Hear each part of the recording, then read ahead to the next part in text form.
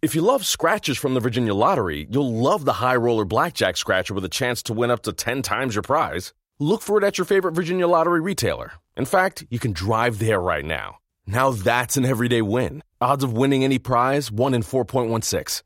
Contracts, salary caps. Why do our favorite teams make some of the moves they do?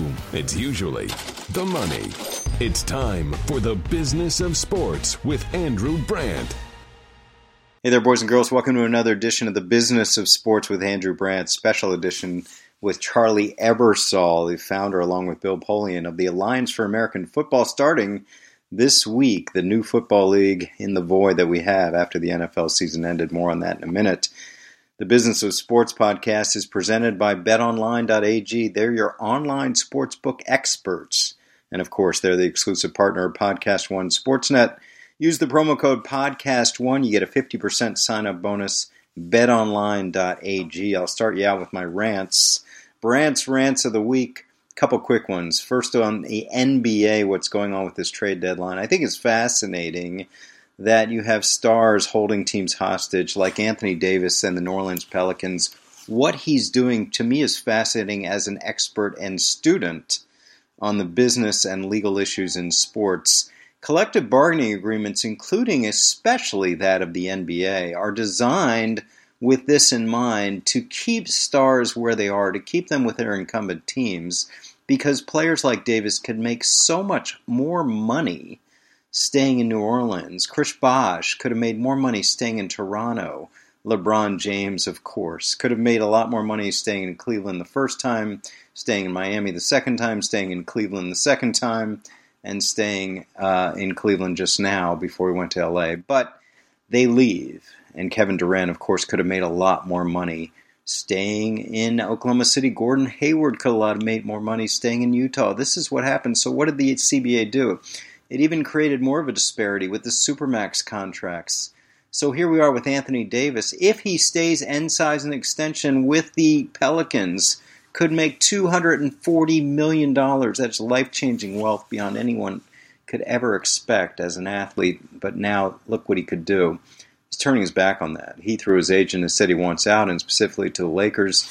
And, of course, we're going through the machinations now of a trade, and the Lakers are offering up all their spare parts, all their young players, all their draft picks, taking on bad contracts, the whole deal. Still no deal. But as we sit here today, as I record on Wednesday, 24 hours before the NBA trade deadline, where it looks like the talks are off, I say talks will be back on. I say this deal happens. There's too much in the air about it. It does happen. But the bigger picture from a legal point of view is the CBA creates all these incentives to keep players where they are, and it's not working. It's not working. The players are leaving to play at better places for them, to have more opportunities to win, to go to the big markets. So the next CBA is going to have to address this. And how do you address this? I dealt with this in my class. I teach sports law at Villanova, where I run a program. How do you do that? And students came up with, well, have a hard cap, because then if you're paying, that won't help New Orleans, because a hard cap, they can pay Davis as much as they want, but they're going to be very limited otherwise. Another idea, take one player out of the cap. Again, you could do that. You could have even more financial incentives for players to stay where they are, but the financial incentives aren't the deal, because Anthony Davis is turning his back on, 70, 80, 90, $100 million by going elsewhere. But as people note, they make so much with shoe contracts, they make so much outside. There are such factors in all sports that these superstars run it, that they're dictating terms. Now, some do stay. James Harden signs a Supermax in Houston. Steph Curry, of course, signing the Supermax in Golden State. But, these players are able to do this. So I think it's fascinating. I don't know the answer. But think about it. If you're a listener, it's something intriguing to think about. And let me know your thoughts. What do you do to keep stars where they are if they don't want to stay? Money doesn't do it alone. And even these wide disparities of money, 60, 80, $100 million, oh my God, it's not working. Something to think about. The other rant of the week is obviously we just had the Super Bowl. A couple things on the Super Bowl. First of all, the rating, or $100 million people, it sounds like it's down. People are saying it's down. It's one of the lowest Super Bowl ratings in recent years. Give me a break. To get 100 million people to watch anything in this day and age with thousands of content choices is amazing to me. That they got 100 million people to watch, and it's a bad game. It was not a good game, and all these casual fans that are watching that didn't go away, now I know they're in Super Bowl parties and blah, blah, blah, but they stayed with it. So that's a fascinating fact to me, that they stayed with the game, even though it was not a good game. And the other thing about the ratings, it did a 44 share in LA, which was under the 45 share nationally. That's expected. LA's, no matter how good their team is, it's LA. People are going to do other things, even for a Super Bowl with ostensibly their team, although their team is still new to them. I was a little more surprised. People talk about a 57 share in Boston. It sounds like a great share, but my question is, well, what are the other 43% of TVs watching? 43% of TVs in Boston are not watching the Patriots in the Super Bowl? That shocked me. So that was interesting. The other thing is on the game itself, again, could have gone either way. People talk as if the Patriots dominated the game. I don't think so. I think the Rams were right there and lost. But now we have to focus on the Patriots. What they've done is amazing. I talk about sports law and sports business. In this world where it is competitive balance is everything in sports, where all these rules and regulations are designed to achieve competitive balance, parity is what I call it, like a reverse order draft, like free agency, and of course the salary cap. The Patriots have thrived, and their run of sustained success is compelling. It's something to admire. You look at it in basketball, San Antonio Spurs, there are just very few teams. We tried to do that in football as the Packers. I think we were close, but the Patriots' ability to win throughout all these restrictions is uncanny. They just seem to be now, they're lucky in that the Dolphins, the Jets, and the Bills have not been formidable opponents. They start out every year 5-1, 6-0, 4-2, whatever it is, basically looking at the games they're going to win. Yeah, that's good.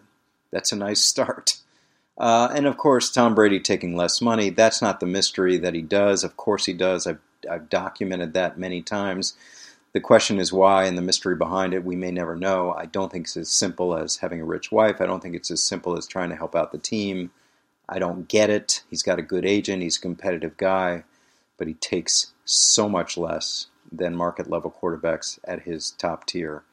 Again, so that's my rant of the week. It's about the strange doings in the NBA with stars dictating terms. I predict a deal with the Pelicans and Anthony Davis to the Lakers will happen. And, of course, the sustained success of the Patriots in this age of parity and competitive balance is stunning. That's my rant of the week. Now, on to a word from our another sponsor, MetPro. It's a proven platform. I had the CEO, Angelo Poli, on last week or a couple weeks ago. Fascinating discussion about analyzing an individual's metabolism, giving people personalized approaches to obtaining their goals. MetPro's got these industry-leading experts that challenge what's out there and teach people how to live optimally with their weight, with their performance goals, with their life goals. There's no guesswork. You give them data, and they use the data. This idea of metabolic profiling, it gets all of us to see our baseline, how the body responds to a set of variables. The experts take these results, and you have simple action steps. So all the people that fail on diets and they fail when it comes to nutrition are going to be changed by this. You take your progress to the next level. They're empathetic coaches. They know people have busy schedules, stressful lives, but they work one-on-one to identify needs, response to diet, activity. They make adjustments, and they make you achieve your personal and professional and lifestyle goals. So go to metpro.co. That's where it happens. Again, metpro.co. And when go there, use /BOS Business of Sports to sign up to learn from one of their special experts on achieving the best in life for you. Now on to our special guest in this week's podcast. I really have something special for you. It is Charlie Ebersol, along with Bill Polian. Charlie Ebersol, you know the last name, son of Dick Ebersol, royalty in the business of sports television. They created the Alliance for American Football. It starts this week. It goes basically from the end of the NFL season to the NFL draft, from February 9th to April 27th. You're going to hear about how it was funded, how it came to be, who's involved, their relationship with the NFL or lack thereof, their relationship with the XFL or lack thereof, what they're paying players, what the value of these teams are, who owns them. Without further ado, the chairman and co-founder of the Alliance for American Football, new football league starting this week, Charlie Ebersol. Charlie, welcome to the podcast. Thank you for having me. Yeah, I'm going to give you an open landscape. Tell us how the AAF came to be and how you are looking to fill our void of us wanting more football and going through this withdrawal after the Super Bowl. The saddest Sunday in America is no longer going to have to be sad. Indeed, you're correct. About 3 years ago, or a little over 3 years ago, I did the 30 for 30 about the XFL, about my dad and Vince creating a league together. And during the course of it, I spent a lot of time looking at the papers and the numbers and what they'd made and what had worked and not worked. And Tom Veet, who is the head of business operations today for me in the AAF, was the general manager of the Orlando team, the XFL, and he went on to help create the USL, the United Soccer League, and he was a president in the MLS for quite some time. And he and I spent a lot of time during the filming of the documentary talking about, if you were going to do this again, how would you do it? And out of those conversations over about 6 months, we developed a business that was a interesting business model if you focus not just on football, but on technology, and if you could build something larger than just something for football. And then I went to my father and I said, look, the only thing that matters is quality football. You can have the best business model in the world, but if you don't have quality football, it doesn't matter. Who do you think can help do that? And he said, well, I think you need to go talk to Bill Polian and see what he thinks, if it's viable or even a good idea. And I called Bill and said, are you willing to sit down? He said, yeah. I went and had breakfast with him for about 5 hours.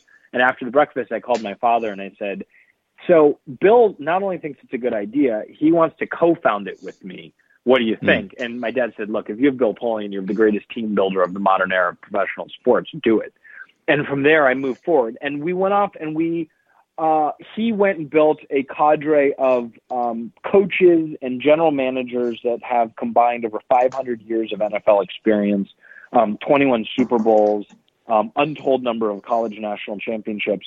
And we, on my side, I went and raised money in Silicon Valley from tech investors around the idea that we were going to not only launch a football league, but we're going to build this tech business that had the ability to really, in our view, revolutionize how data is captured and sent from sports games to everyone from gambling to daily fantasy to medical to all the areas where data really hasn't been able to be done. And this Saturday, we will launch the first game of the Alliance of American Football, and alongside it, we'll launch an app that for the first time in professional sports history will be truly fully real-time, meaning we'll deliver data in under 400 milliseconds, which is under half a second, and allow people to play in-game guessing plays, play to play. And then part of that is our partnership with MGM, which ultimately, not on day one, but ultimately will allow fully in-game betting,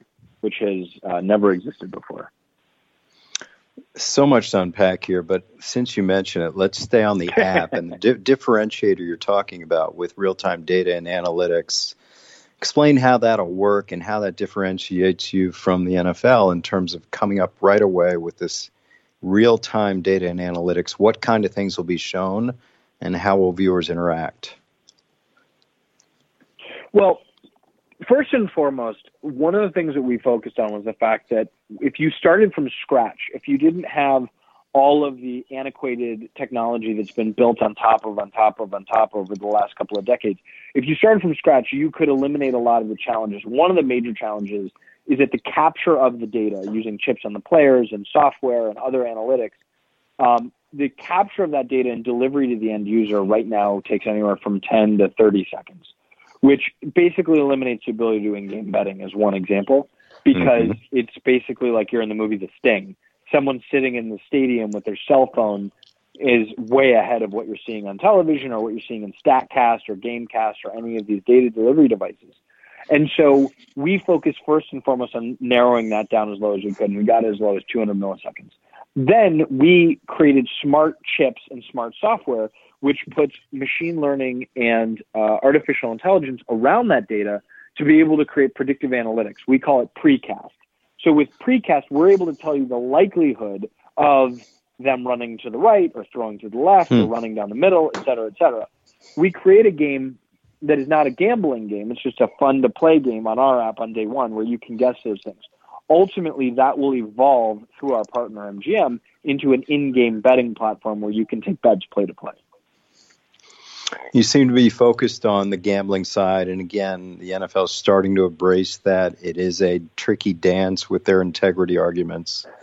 You sound like you're all in, and you know what an incredible fan engagement tool that gambling is.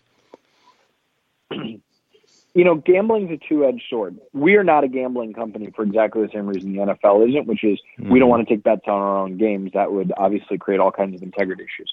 The other thing about gambling, which I don't think gets talked about very much, but I think is the real challenge for both the NFL and I think for us as well, is that football is the only true four-quadrant piece of entertainment in the United States.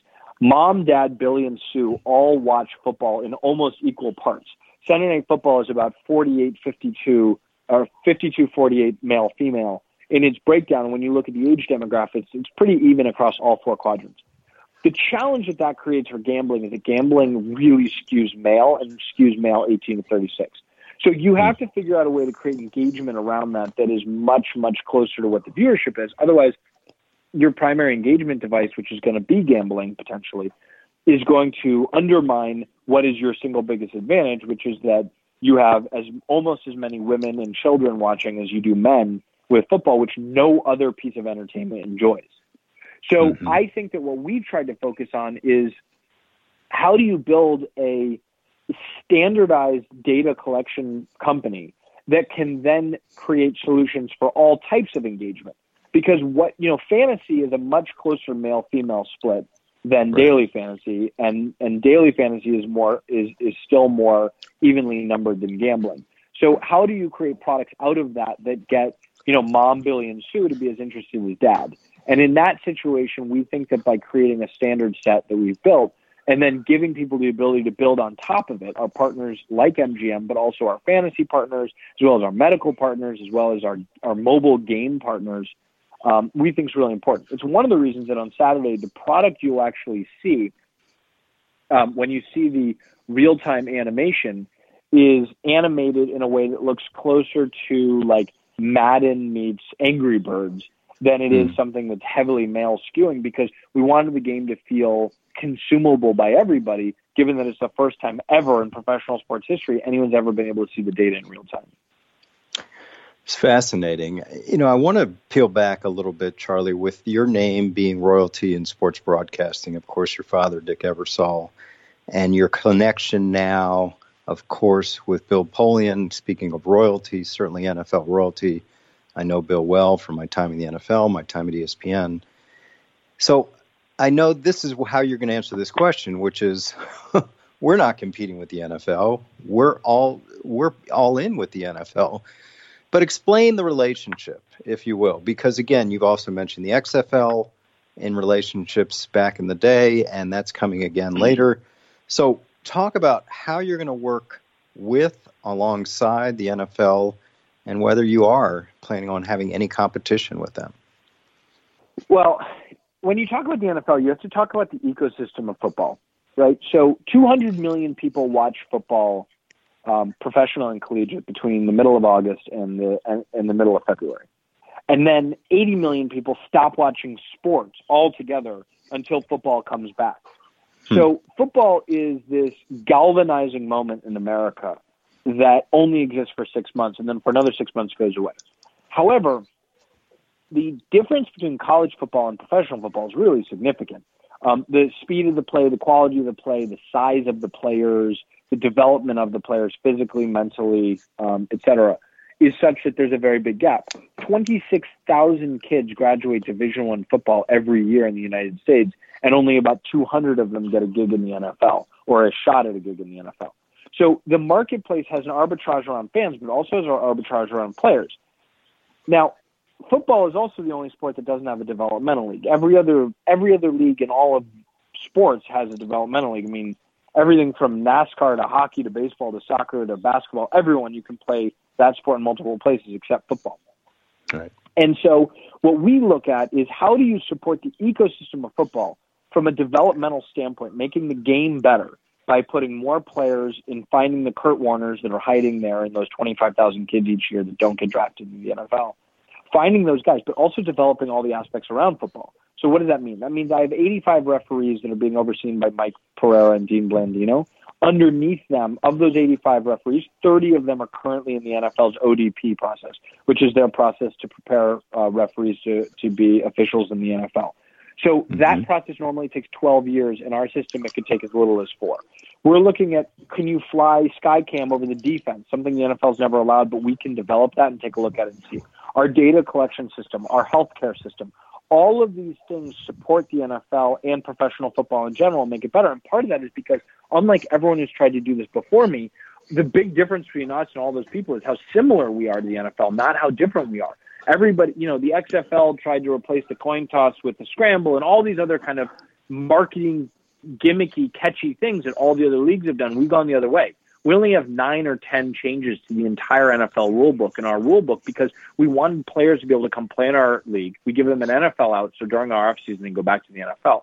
That has led to a very positive relationship with the NFL. It's the reason why we have 19 of our 43 games are going to be on NFL Network. It's why we've sent 71 players to the NFL in the last 6 months.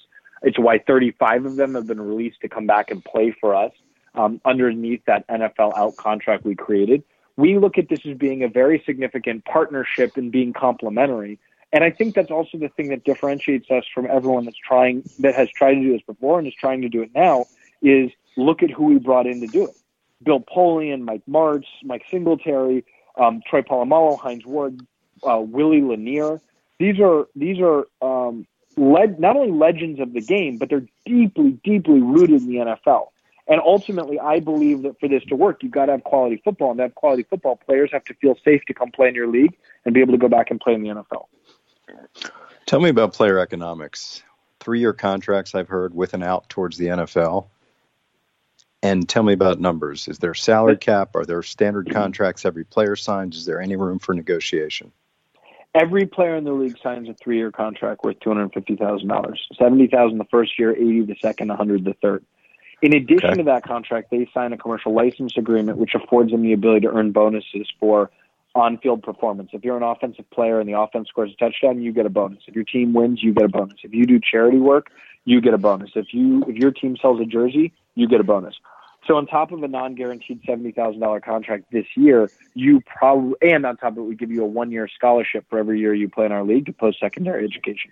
So we look at this as being a financially advantageous. You make the most money in our league of any available alternative league that's in the marketplace right now. And if you're a very successful player in our league at getting Twitter followers, doing charity work, et cetera, you can make more money above that. And then, like I said before, we offer an NFL out so the player can leave our league and go play in the NFL if the chance arises for them. And that's completely, unfettered. I mean, I know your number 1 draft pick overall, Josh Johnson, went right to the NFL, and I believe he's going to stay there with the Redskins. So is there any you don't put any kind of fence in front of a player that has a chance to go to the NFL, is that correct? Well, they can't go to the NFL during our season. So between December 29th and April 29th, they have to play in our league. That is probably the biggest reason why we don't distinguish ourselves as a developmental league, because obviously in like AAA baseball, the players can get pulled, right, during a game and get pulled up. We don't allow that.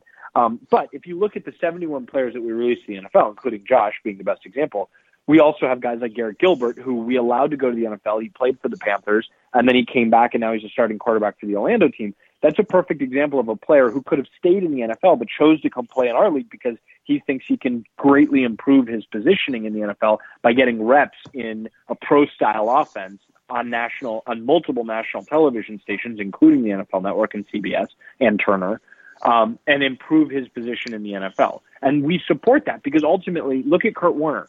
Kurt Warner is the ultimate example of the validity of what an alternative league could be if the business model was predicated on something bigger than just selling tickets and hot dogs.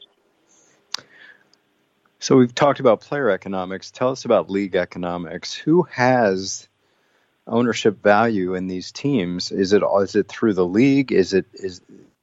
I'm understanding these teams are not with quote unquote owners, correct? Correct. It's a single entity. So All of the teams are owned by the league. All of the players are full-time employees of the league, which is how we're able to offer such exceptional medical coverage for them and their families, as well as 401ks and all the other benefits that they get. They're all employees of the league. All the coaches, all the executives, all the general managers, everyone is an employee of the league, and then they have their various teams. Yeah, this is familiar. I was the first general manager of the Barcelona Dragons of the NFL World League. That's how we operated as well. Of course. The investment. So I know you may not be privy to tell me, names of investors, but this sounds like it's quite a venture. So is this something you mentioned, sort of your tech background and knowing people out in Silicon Valley? It seemed like a big raise, was it? And how is this league being funded, or is it fully funded? We raised a significant portion of our money from Silicon Valley, and a lot of that was around the idea of building a technology platform that had total control over a sports league so you could actually do it. Because if you look at data capture and all these other things, one of the challenges is that these leagues have a lot of historical debt, meaning they've been building technology on top of technology, so they've got all of that antiquated tech. Then they have players' unions. Then they have existing media deals. And then on top of all of that, they have just the institutional challenges of pushing things through, 60, 70, 80, 100-year-old businesses. So we looked at what Major League Baseball Advanced Media did, BAM, and said what they succeeded at doing is they corralled all the digital rights from all 30 teams, and then they built. But if they'd been able to corral all the rights across the league, imagine what they would have been able to build there.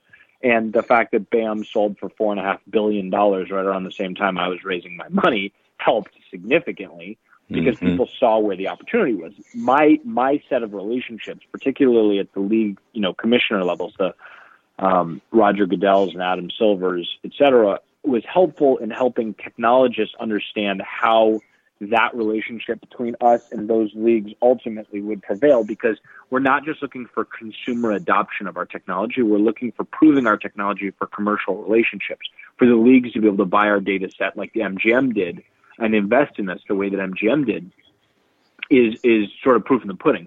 We also raised our money over the course of several rounds so that we could diversify the type of investors. So we started with Silicon Valley. We added on to Silicon Valley with investors like MGM. We brought on high net investors. We brought on current and former team owners from multiple different leagues. We brought on athletes, Shaquille O'Neal being a great example of one of our bigger name celebrity investors.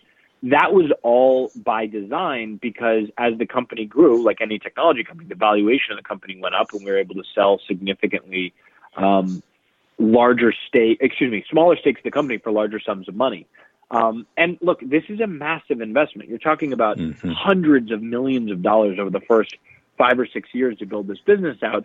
And so you have to show them multiple ways in which they can get their money out of this, because obviously people who have attempted to do this around football have not succeeded in the past. And so how do you create that environment where they feel like they're going to succeed? The technology, the media development, all the things we're building, which are all owned by the parent company they're investing in, at least gives them some level of comfort. Yeah, it's interesting. You mentioned Shaq and other names. I know a friend of mine, Justin Tuck's involved as well. He's obviously a role model. Just Tuck is involved Wharton. Also because Tuck and I went to college together at Notre Dame. We had like 8 classes together, and I think I cheated off of them in like 6 of them. So whenever I'm trying to do something big, I need to have smarter people around me, and a smarter Notre Dame graduate's always a good place to start.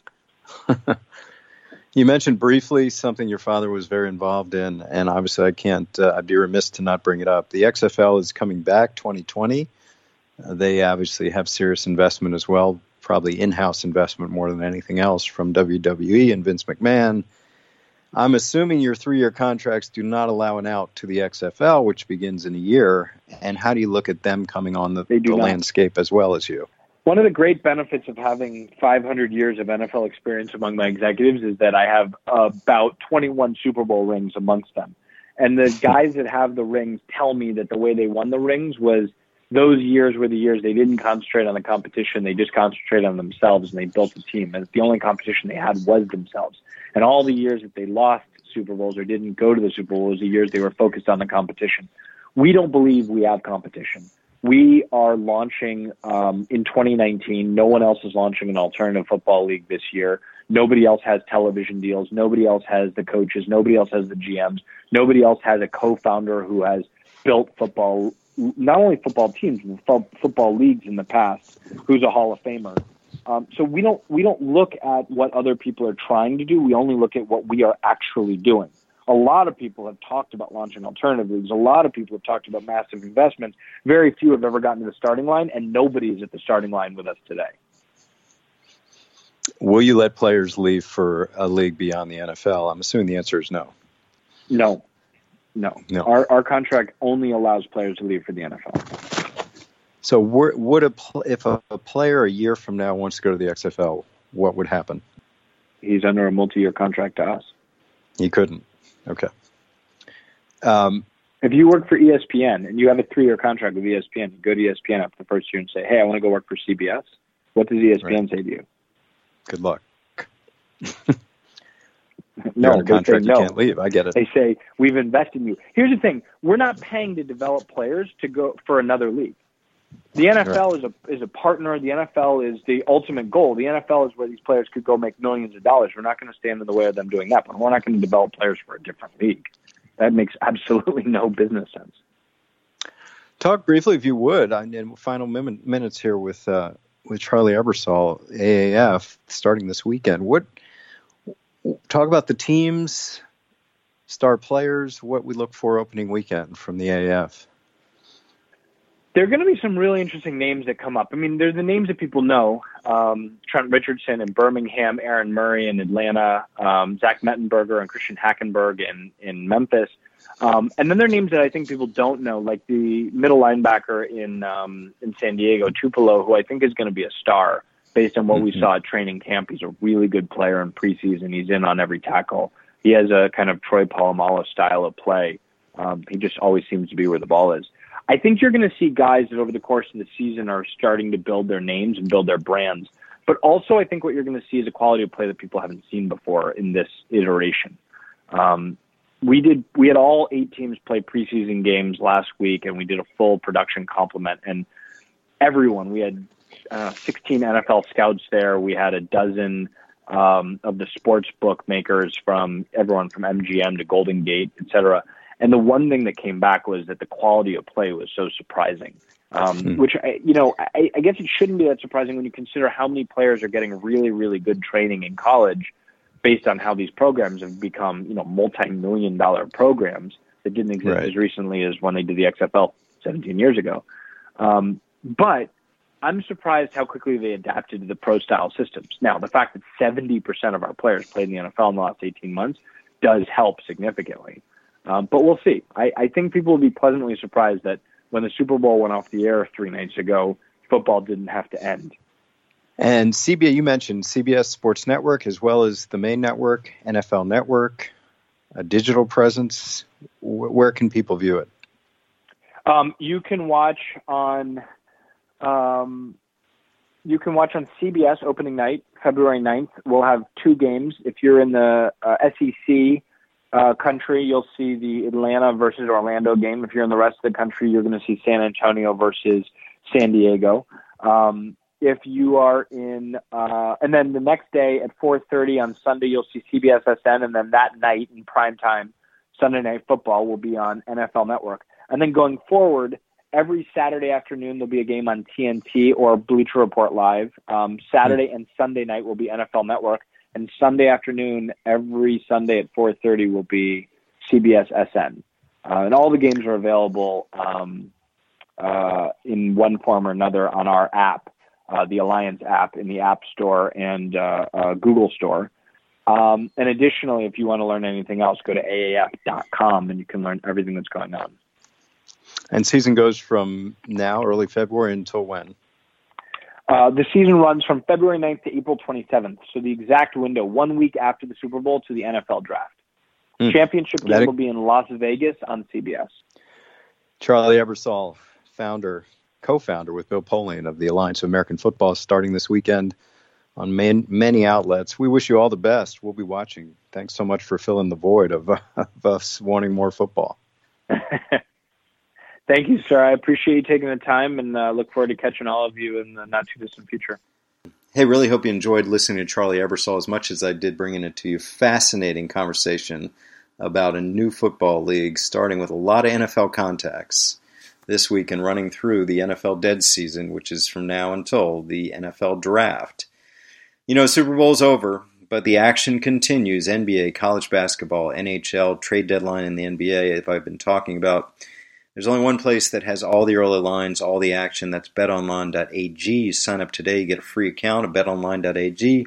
Use our promo code PODCAST1, 50% sign-up bonus today.